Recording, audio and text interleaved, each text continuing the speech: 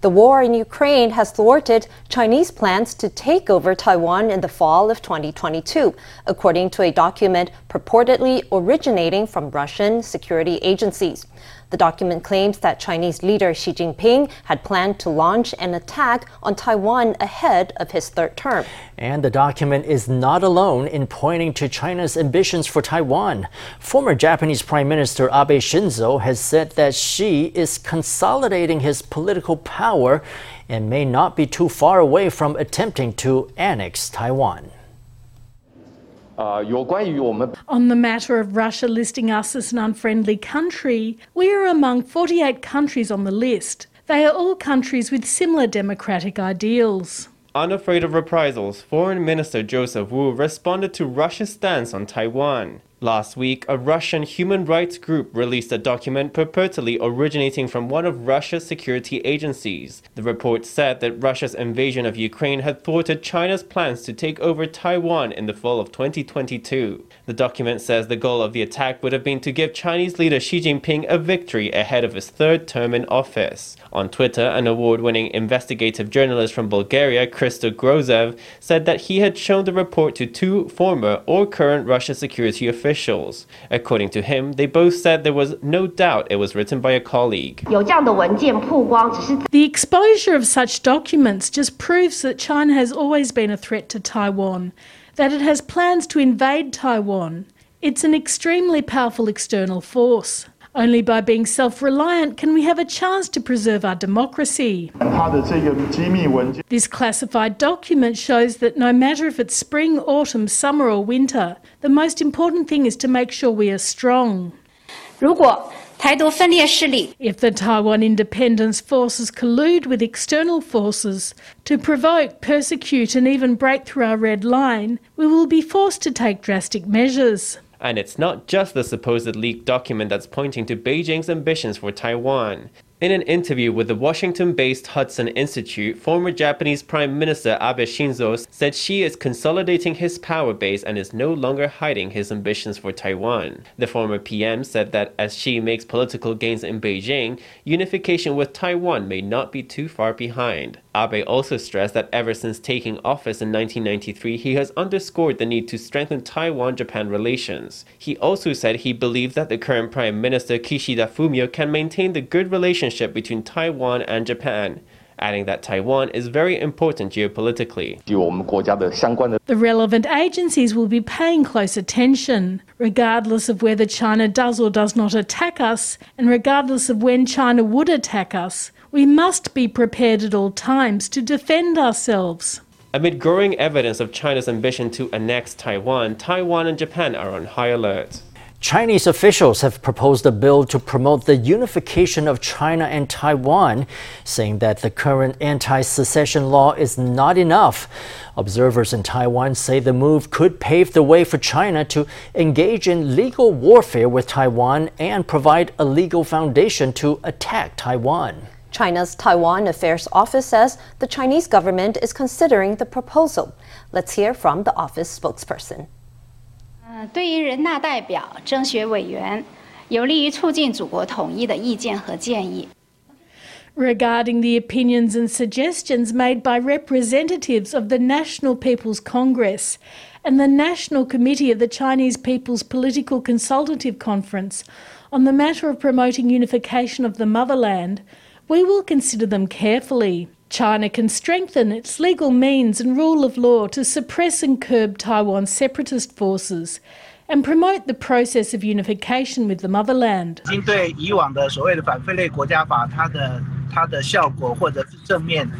Actually, people have questioned whether the previous anti-succession law was effective and proactive. This is significant on two levels. For example, the CCP thinks that its policies on Taiwan should have a legal basis. In their comments to different groups at the two sessions, Xi Jinping and Li Keqiang have said that they will administrate the country and the military in accordance with the law.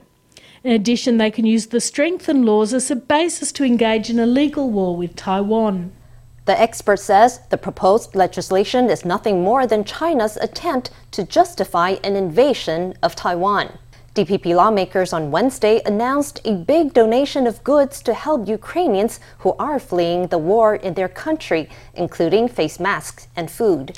The goods will be sent to Poland and Slovakia and distributed to Ukrainian refugees in those countries.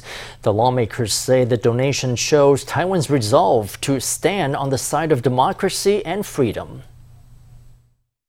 台湾支持乌克兰。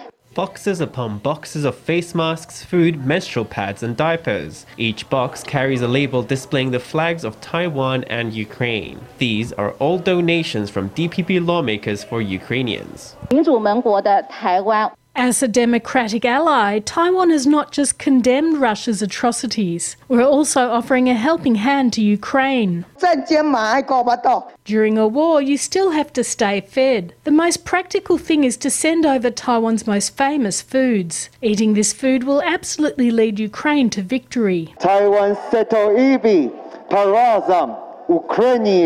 Speaking in Ukrainian, a lawmaker stated Taiwan's resolution to stand with Ukraine. Russia's invasion of Ukraine has left the world with scenes of refugees and children fleeing the war zone. Faced with these brutal war scenes and given the seemingly unending pandemic, DPP lawmakers are offering practical help. They have put together resources based on a list of requirements compiled by the Ministry of Foreign Affairs. The goods will be sent to Poland and Slovakia to be given to Ukrainian refugees.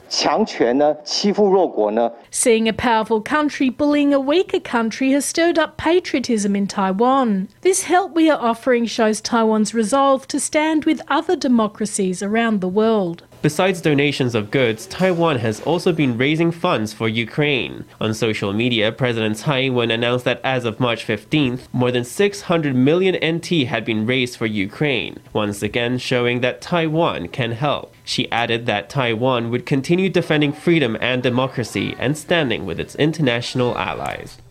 Taiwan reported 3 local cases of COVID on Wednesday. One of them has been determined to be an old infection, while the other 2 tested positive while in isolation. Taiwan also reported 87 imported COVID cases, 11 of whom arrived from South Korea. Health Minister Chen Shizhong said Taiwan would not rule out making tests at the airport mandatory for passengers flying in from the country. Let's hear from him. 因为韩国现在大家看到它都是大概以近7天来讲，它在 In South Korea, over the past 7 days, the infection average for this period has become the highest in the world, at 290,000 cases per day. Arrivals coming in from South Korea have to provide proof of a negative COVID test and so on. Their infection rate is low. We might not necessarily mandate tests on arrival. With 10 cases detected in one day, we will increase our alertness. In related news, the latest data puts Taiwan's COVID vaccine coverage at 1 dose at 82%, 2 doses at 77%, while a further 47% have made more booster shots. Asked whether Taiwan would ever reach 70% coverage rate for booster shots, the health minister said it was just a matter of time. 338 people have lodged formal complaints with the Consumers Foundation over faulty batteries in some Tesla car models. Owners of the electric cars say they have experienced major battery failures while driving, sometimes leaving them stranded in the middle of a highway. They also complain that repairs can take months and that the company does not offer explanations for the battery failures. The Consumers Foundation has called on the car maker to recall the affected models for inspection and repairs. This driver screams, narrowly avoiding a crash with a Tesla car parked mid-highway. The driver of the Tesla vehicle hadn't had time to set up a warning triangle and could only signal to motorists with his hand. This is not an isolated incident. Sitting in a row are 13 owners of Tesla cars, making a protest to the American electric vehicle firm. They say at least 16 drivers have suddenly lost power while driving, and a further 122 have encountered issues relating to battery malfunction. Some say that since buying their Tesla car in 2019, they've experienced 3 battery failures. 那第一次维修 The first repair ran from April to June before it was finished, but just 2 weeks later, it broke down again.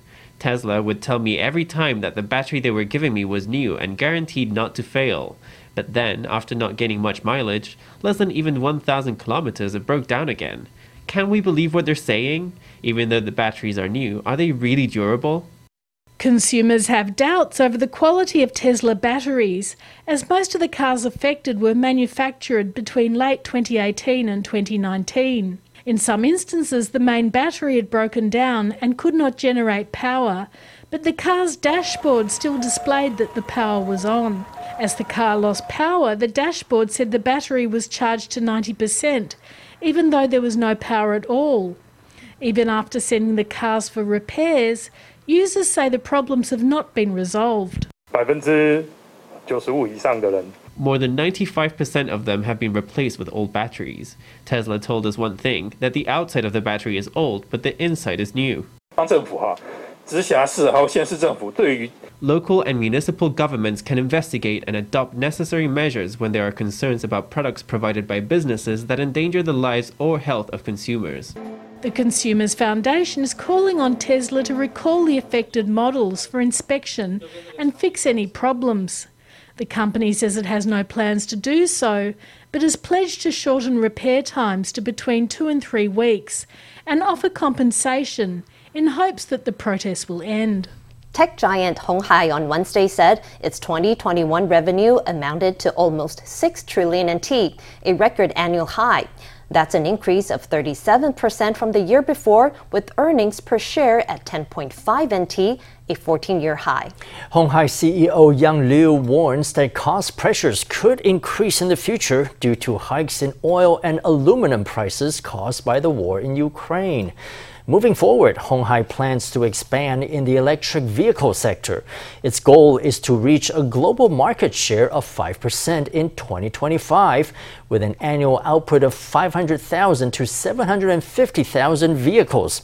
Liu says he expects the company's 5G and smartphone business to continue to grow and is optimistic about cloud computing.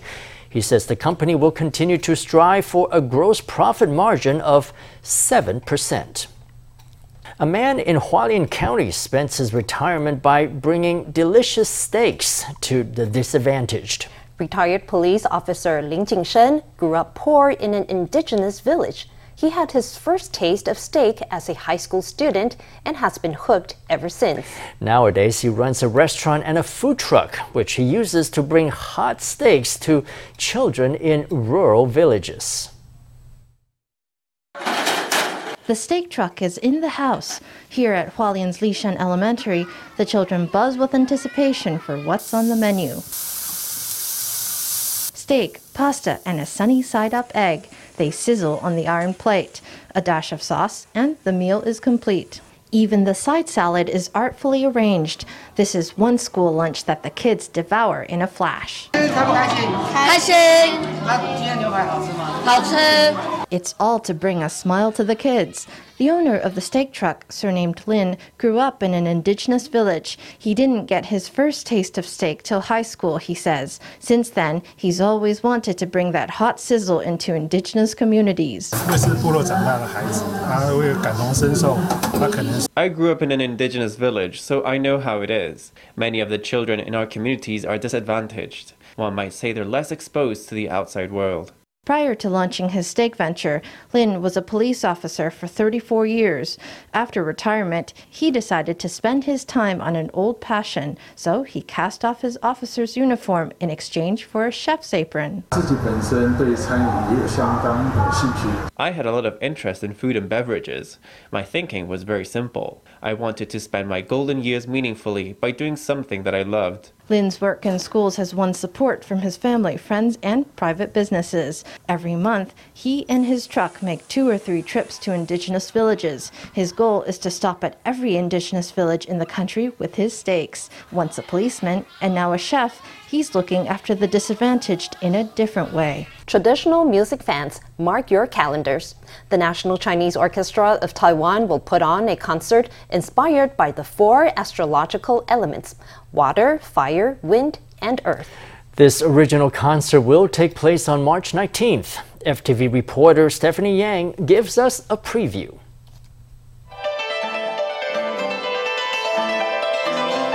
Sounds of the yangqing, pipa, liuqing, ruan, sanquan, and guzhen fill the air. These musicians use the unique tones of each instrument to tell the tale of falling in love with an air sign. The piece was composed by Huang Zhunda. I think that modern Chinese music instruments can be used in many different contexts. These traditional instruments can be used to perform new music. In composing this piece, I started out from an emotional angle. I wrote about the air signs and what will happen when you date an air sign. There are 3 parts to it: the ambiguous period, the confession of love, and finally the passionate period. The piece is divided into the 3 stages of love.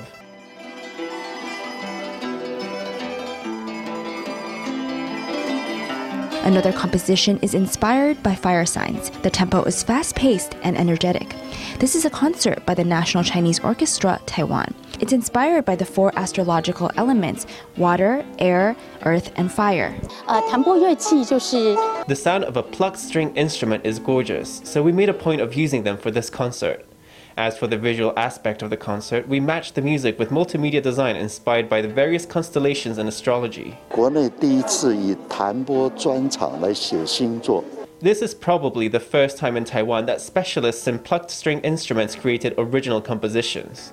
It was very difficult to find experts who could create original pieces about constellations. The work took many hours. We hope to give the audience a new understanding of plucked string instruments. Combining music and visuals, the concert offers a fresh and exciting way to enjoy Taiwan's traditional string instruments. FTV reporter Stephanie Yang and Jian Shifeng in Taipei. The so-called spring thunder may occur sometime tomorrow. Taiwan may see its first lightning storm of the year starting Thursday as the weather front approaches. Cool and stormy weather is forecast for Jinmen, Matsu, and northern Taiwan, with showers expected in central and southern Taiwan. Though temperatures will pick up over the weekend, the mercury could drop again on Monday and Tuesday. The sun is scorching. Outside, everyone is wearing summery clothes. Temperatures on the western half of Taiwan have recently soared past 30 degrees. But the summery weather could change on Thursday afternoon. A front is approaching, and it's set to deliver heavy showers to many parts of the nation, with a chance of thunderstorms in Jinmen, Matsu, and northern Taiwan. The Central Weather Bureau says this week could see the first lightning storms of the season.